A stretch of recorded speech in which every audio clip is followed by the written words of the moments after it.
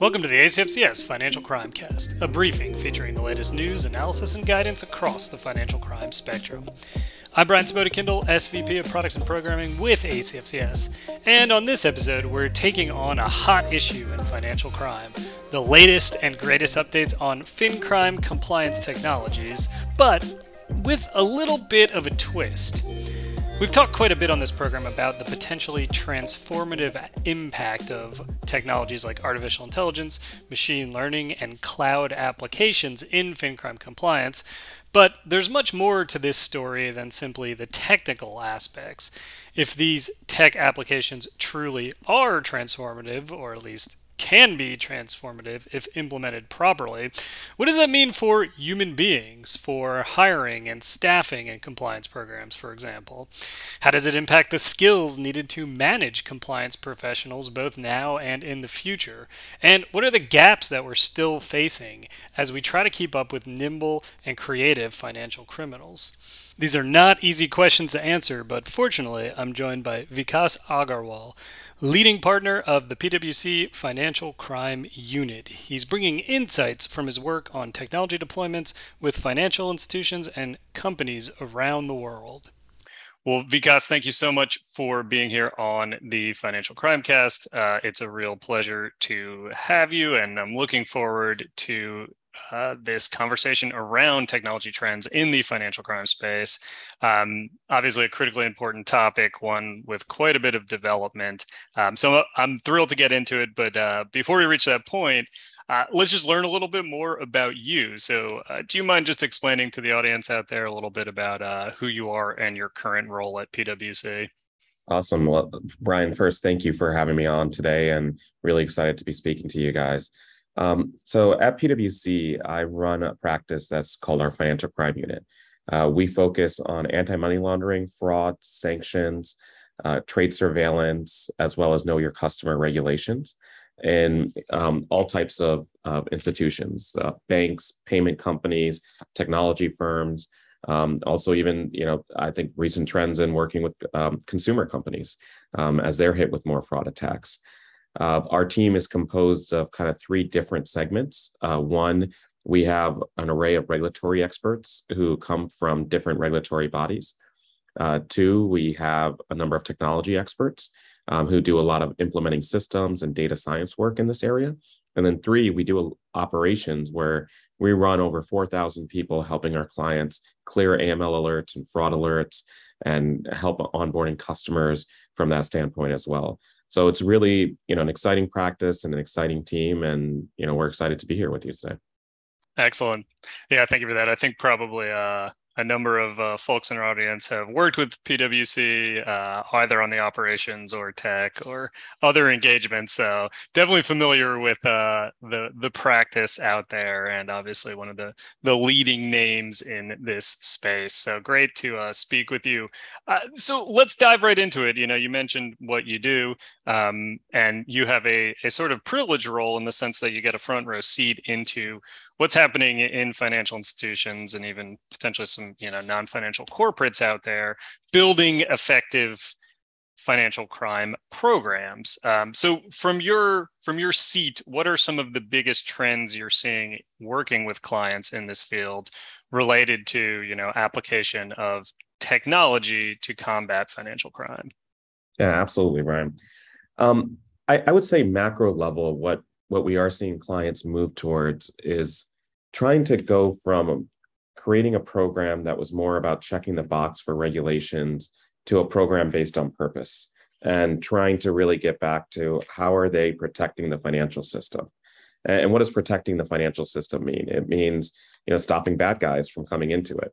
And that's everything from human trafficking to tax evasion, to wildlife trafficking, to helping enforce sanctions for things that are going around different areas of the world.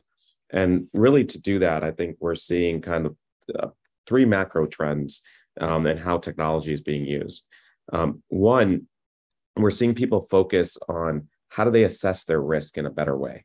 And to do that, a lot of people in the past have used spreadsheets and more manual ways to figure out what their risks are and their inherent risk to money laundering and fraud. And we're seeing them digitize that process. So they're going on applications now that help them use more macroeconomic variables, more quantitative data to actually say, well, this is the risk to money laundering in my institution. And this is how this risk is changing month on month, quarter on quarter, based on the behaviors of my customers. And here's where I may need to focus more controls. And here's where I may want to shift the focus of my investigators. And here's weak spots in kind of our control infrastructure that could help me kind of protect the financial system. The second thing is there's this huge movement to the cloud. And when people move to the cloud, they have this opportunity to use more machine learning and essentially move away from rules-based scenarios that are actually detecting financial crime to more sophisticated scenarios that are bringing in hundreds and thousands of data points to really come to a conclusion initially whether somebody might be committing some kind of bad action. And that is allowing them to get more sophisticated at pointing the flashlight. And that ability to move to the cloud, to use more compute power, to use more sophisticated algorithms, that's really changing the game and how detection can happen. And then the last area that technology is in the operations space and investigations, we're seeing a lot more technology to help people do the investigations of alerts that are coming out. So they're able to spend less time gathering data, that's becoming more automated, and they're using bots and things like that to do that. Less time reading articles about negative news because there's analytics that can be done to figure out what articles you need to read, and more time trying to connect the dots and the networks of organized crime that may be happening and actually doing a true investigation with these data points that are coming together. Those was a fantastic answer, and I think you laid out some really great threads to pull on there. But I love what you said about moving towards a more purpose-driven approach to fighting financial crime, right, and away from the check the box. Because at the core of implementing machine learning technology or moving to the cloud, or there's it's a huge technical challenge. It's an important one. There's a lot to get to focus on just within the technical challenge, but I feel like sometimes it's easy to lose sight of the ultimate purpose and goal, which is, as you mentioned, improving results against financial crime. So great, bigger picture look at what we're trying to achieve. Just to I want to return to a point you made about artificial intelligence, machine learning, but just to get your perspective on the regulatory stance on this, because one of the past hangups, and I don't know how true it is now, that we've heard in this space is we would love to innovate, we'd love to apply these technologies, whether it's cloud-based solutions or increased use of machine learning or automation, but we're concerned about how the regulators will treat us. Will they ding us for adopting something that may be untested, unproven? Are we going to have to run parallel systems? All of these types of questions. So how has the kind of regulatory viewpoint on this evolved or not evolved in your perspective working with clients? So I think it's evolving, and I think regulators are absolutely open to kind of using more sophisticated technology.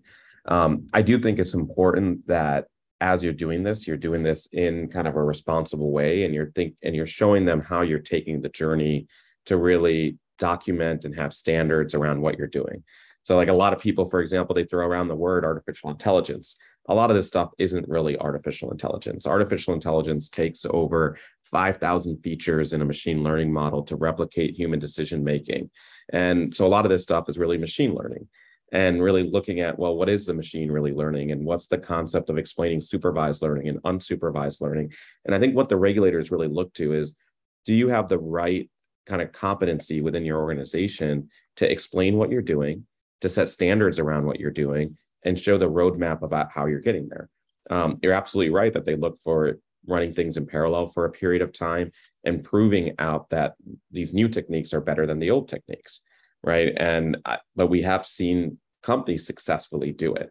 But it does take more discipline around your documentation, more discipline around telling the story, and more, I would say, even technology around actually, how do you do your model validation and your model governance? Like doing it on pen and pencil and paper no longer kind of can happen, because you need to do it at scale. You need to be ready to explain everything really quickly. And when you can do that, we see clients make the turn very quickly. Yeah, great point about bringing the regulator along on that journey, and echoing what OCC and others have said about kind of responsible innovation and innovation within guide rails.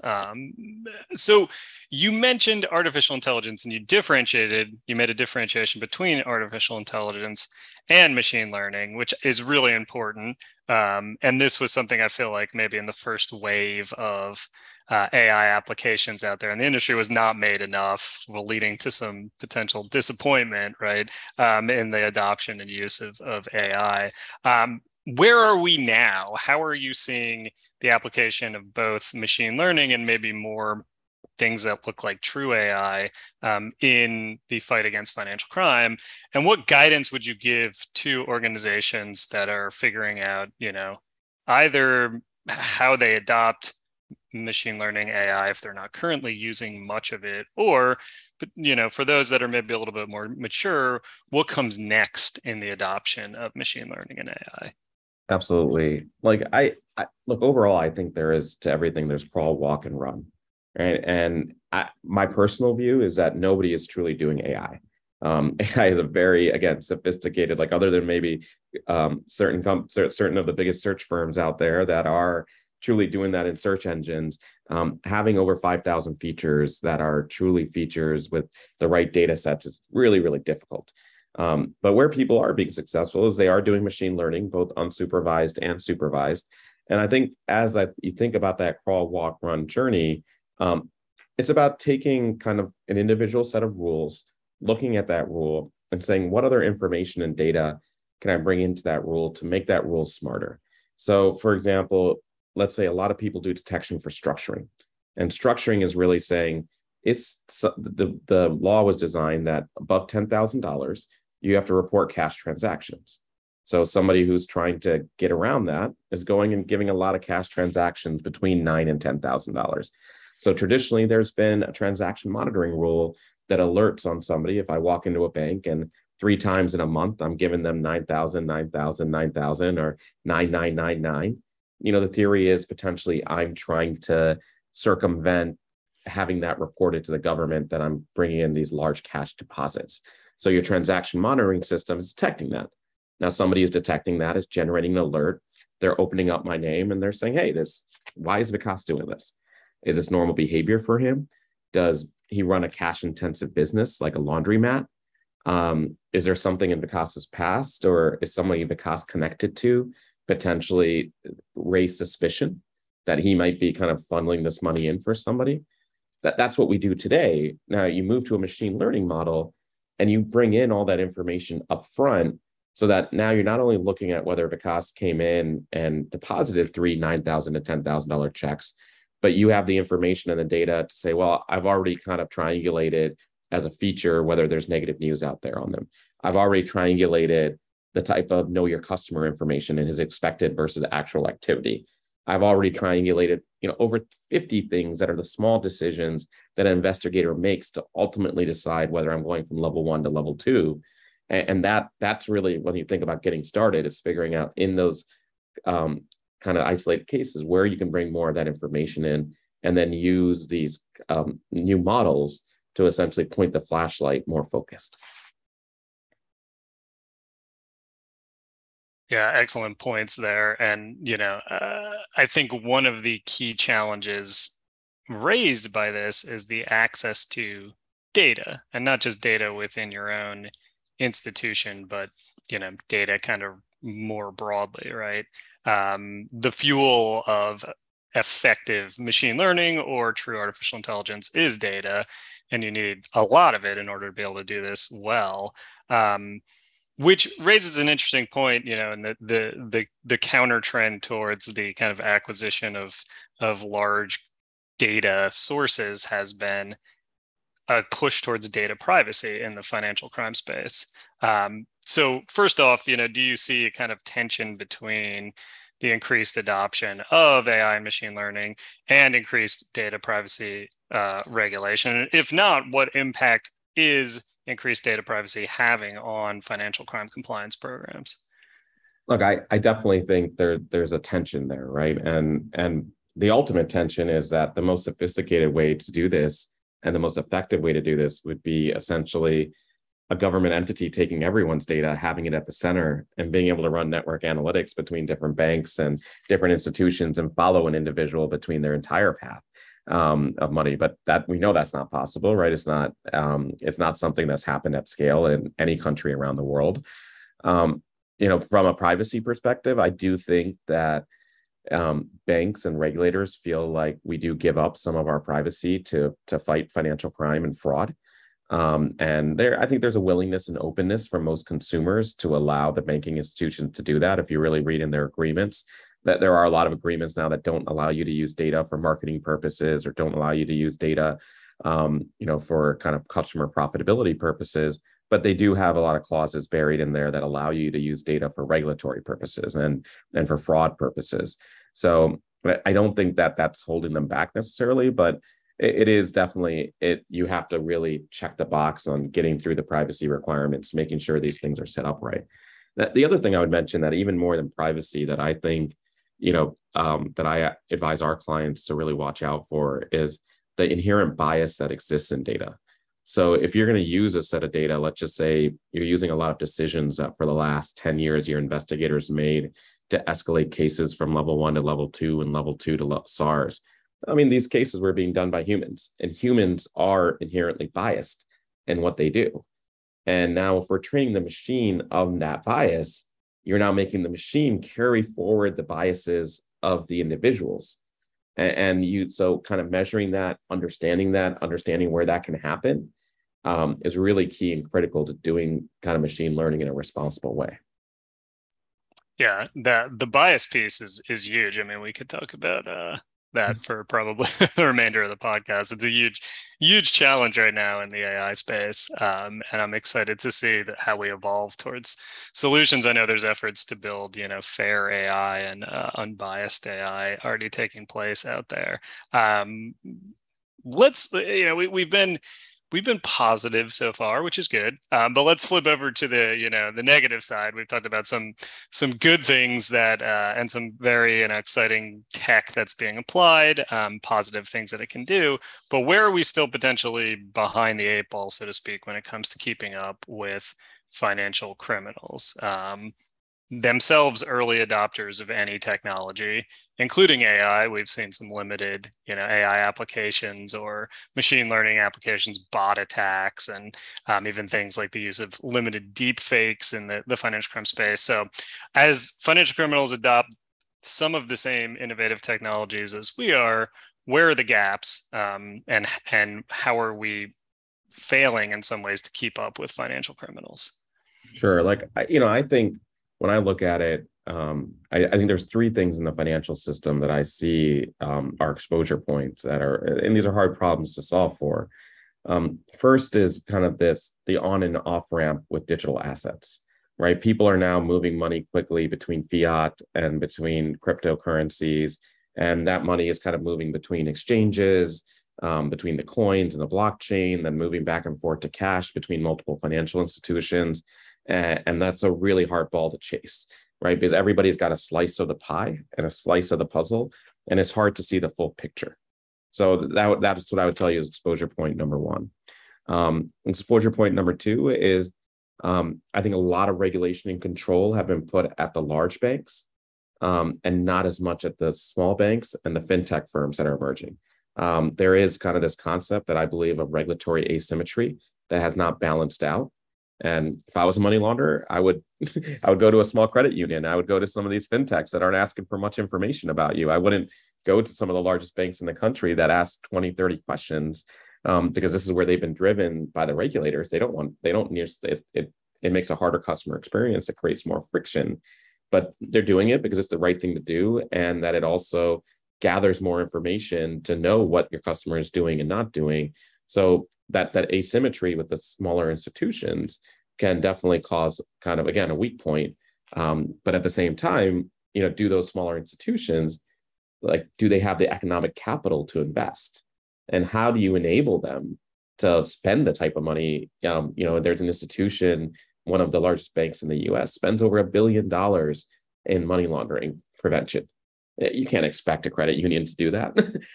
So how do you subsidize that almost to protect the financial system? So I think that's kind of exposure point number two. And then I think exposure point number three is kind of the global correspondent banking system. And you look at wires and how money moves through banks. There's still the tech around that wire messaging is still pretty archaic, and people are trying to parse through these wire messages to find information and find breadcrumbs of wire instructions that may be indicating a person or a country where money shouldn't be moving around sanctioned countries. And I still think there's a leapfrog that needs to happen there. And the tech is out there and the technology is not out there for that to be much more robust than it is today. And I think that's when you look at decentralized finance and the movement towards more peer-to-peer kind of payment systems that are going to allow for money not to move as much through these networks information can get lost, but more direct payments happening, and that can be screened more readily. That's kind of exposure point number three. No, great points there. And it really speaks to one of the wider points you made earlier, which is this need for information sharing and interconnection between financial institutions, whether that's crypto firms and banks, as there's that crypto on-off ramps, or credit unions, larger institutions, whatever the case may be. It really seems like that is a key pain point and limiting factor in the compliance space, is just this lack of the ability to share effective information between institutions, and then to take it a step further, between regulatory and law enforcement too. And I know there's a lot of efforts kind of halting and potentially small around that, but it seems like there's a big opportunity there to build out information sharing platforms, whether it's consortia or something government led or so on and so forth. So definitely an opportunity there to address some of the gaps. Let's take a different angle and talk about the trend we've heard quite a bit about in the news for the past several months, which is the Great Resignation, and the big shift in employment. More people being willing to quit their job seems to actually still be holding true, despite some potential changes, slowdown in the economy. Also, more job hopping taking place. How are you seeing this impact your clients in terms of their ability to build effective anti-financial crime programs, and retain the people they need to retain, right? A lot of times this takes a while to even get up to speed in this space, get the training you need. So how have clients been managing this, and what trends have you seen to build skills, upskill existing employees, whatever the case may be? Absolutely. Look, I would tell you workforce attrition is one of the number one issues that our clients are dealing with. And what's important is, like, to your point, a lot of financial crime programs are driven by large workforces. So this is hitting them hard because you need the people that are going to onboard your customers and do enhanced due diligence. You need the people that are going to clear the sanctions alerts. You need the people that are going to go through transaction monitoring alerts. And you need the people that are going to go through fraud alerts. So if you're getting more bot attacks, account takeovers, synthetic IDs, again, what's driven on the back end are large armies of people. Now, to your point, people are resigning. People are switching jobs. People they're less productive in a lot of cases. It's hard to measure and look at productivity from that standpoint. And we are finding that many people are getting caught through this wave of attrition, where a lot of resignations, a lot of onboarding, overall workforce productivity going down, and it's creating this perfect storm where it's just creating incremental backlogs, and they're getting trapped in a cycle of these backlogs, and eventually it kind of piles on top of them, where it now causes customer experience issues and regulatory issues. So absolutely happening. The steps we see people take to kind of mitigate these risks, I think one, there just needs to be a lot more time with people spending inspiring the workforce. I do think there's so much purpose and passion in what we do, but sometimes people forget to deliver that message. We're all human, and I think delivering that message and providing that leadership is very important. Number two, I think people need to rethink how they train people. And training can't just be a WebEx or a podcast, or it can't be just, go read this PowerPoint. It's got to be a combination of bite-sized learning, of courses, of experiences, and of simulations. And that happens through technology. And there's definitely technology out there that allows you to more quickly do digitally training and help teach people the judgment, the quality, and what you need, because you got to expect some of this churn is going to happen. You're just not going to expect it not to happen. So then the question is, as you get somebody, how do you get somebody to kind of to that productive side much faster from that standpoint? And then the third thing is, I think people need to look at how they partner, how they co-source, how they have plan Bs and plan Cs, to fill in those stop gaps when unexpected events happen. And that's definitely happening. And I think sometimes people start planning for the unexpected event after the event. And I think they need to plan beforehand.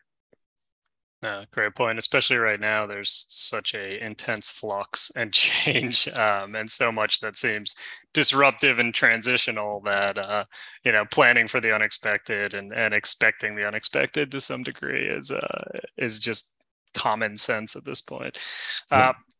You mentioned that the need to focus on inspiring your team is really important, and maybe something missing. I think it's a fantastic point to emphasize, because this can be a challenging field, but the reality is we're doing something that's very positive and ultimately like a societal good.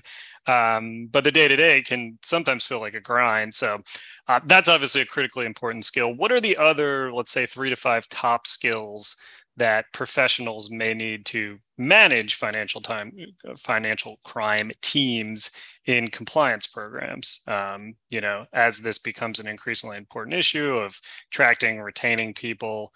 What are those skills? And, do you find that people generally already have those skills, or do they have to go out and find out how to lead, how to be a leader in the financial crime space, and find learning resources that allow them to do that?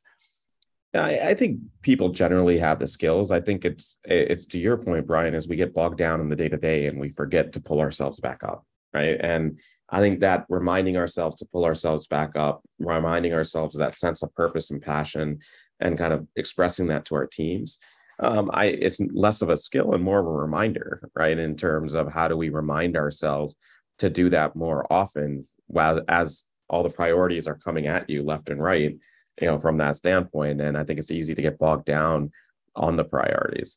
I think the other thing that's a skill that's very important is just being able to absorb a significant amount of information from current events and from the regulators on what's happening, and thinking about how do you then take that information and push it through your system in terms of your policies, your procedures, your investigators, your technology. And that's hard. There's a lot coming at you, and thinking about how you translate all that. That's the number 2 thing that I would tell you that I think leaders in this space need to really have. And then I think 3 is just the empathy and the listening. And I think that is one of the biggest things that helps kind of inspire a workforce. And I think there just needs to be more of that. Yeah, no, it's excellent points across the board there. Yeah, the inspirational aspect and the human aspect is critically important, and going to continue to be critically important going forward. Well, let's stay on this theme of kind of training, employee development. When companies are looking at upskilling employees, they want to build the skills of their own workforce, and they're considering ways to do that, potential providers to do that. What emphasis would you put on contextual versus applied learning? So, in other words, is it possible to have like real hands-on training before you actually go apply it to real life scenarios? Or is it just something that, hey, you have to do the kind of apprenticeship model that we see at a lot of institutions, where somebody sits next to the analyst, investigator, so on and so forth, and they learn by watching, and then learn by kind of supervised doing. So what's your thoughts on that? Yeah, look, I would tell you, and like I told you at the beginning, we run over 4,000 operational resources. So we deal with this challenge every day. And I do think it's a balance of both kind of contextual learning and simulated learning. So it's being able to teach the fundamentals of how do people launder money, how do they commit fraud, what are the indicators you're looking for, what does that mean in different lines of business. But then it's also going hands-on and doing simulated learning, actually working through cases, actually testing the judgment of level 1 to level 2 and level 2 to SAR writing, actually kind of building the writing skills that you need to write a narrative in terms of being able to submit the reports that you need to the government. And that comes through practice. And I think that practice happens, you have to have the ability to have the technology tools to simulate that learning at scale and rapidly do that over a few weeks, because I just think you're doing it through the apprentice model, and it just slows down your entire workforce, and you're not scalable. And this is where technology has to play a big role. Yeah, no, fantastic point there. The scalability and the ability to keep pace with change is incredibly important, and it gets very difficult if you don't have more structure around, the training and the upskilling.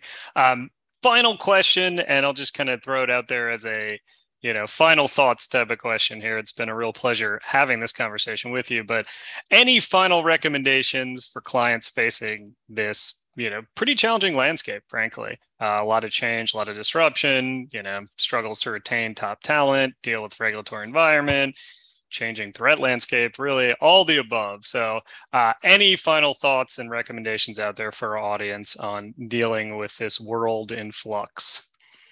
Look, I think most of our peers kind of do this in the space, that you're not alone, right? I think there's a great network of professionals that are focused on this topic, that are passionate about this topic, and kind of seeking help from your colleagues, from your peers, and forming those professional networks to help you get through those challenges in kind of an effective way.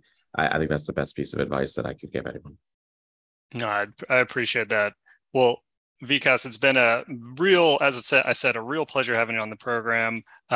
Thanks so much for not only the insights on this topic, but really the inspiration too, to continue to push forward, apply these innovative technologies, look for opportunities to improve wherever possible, bring your regulators along the journey as you do so, focus on your people, build those skills, and don't forget the bigger picture along the way. So thanks again for being here. Again, my guest has been Vikas with PwC. He is a partner in the financial services and financial crimes unit leader. And it's just been it's been great to have your perspective on these topics. So thanks again for being here. Thanks, Brian. Please find the Financial Crime Cast and all of our episodes on Spotify, Apple Podcasts, and many other places where your favorite podcasts live. Join us for a future episode of the Financial Crime Cast. And thanks again to all our listeners, our ACFCS members, and our CFCS certified professionals out there. Goodbye for now, everyone.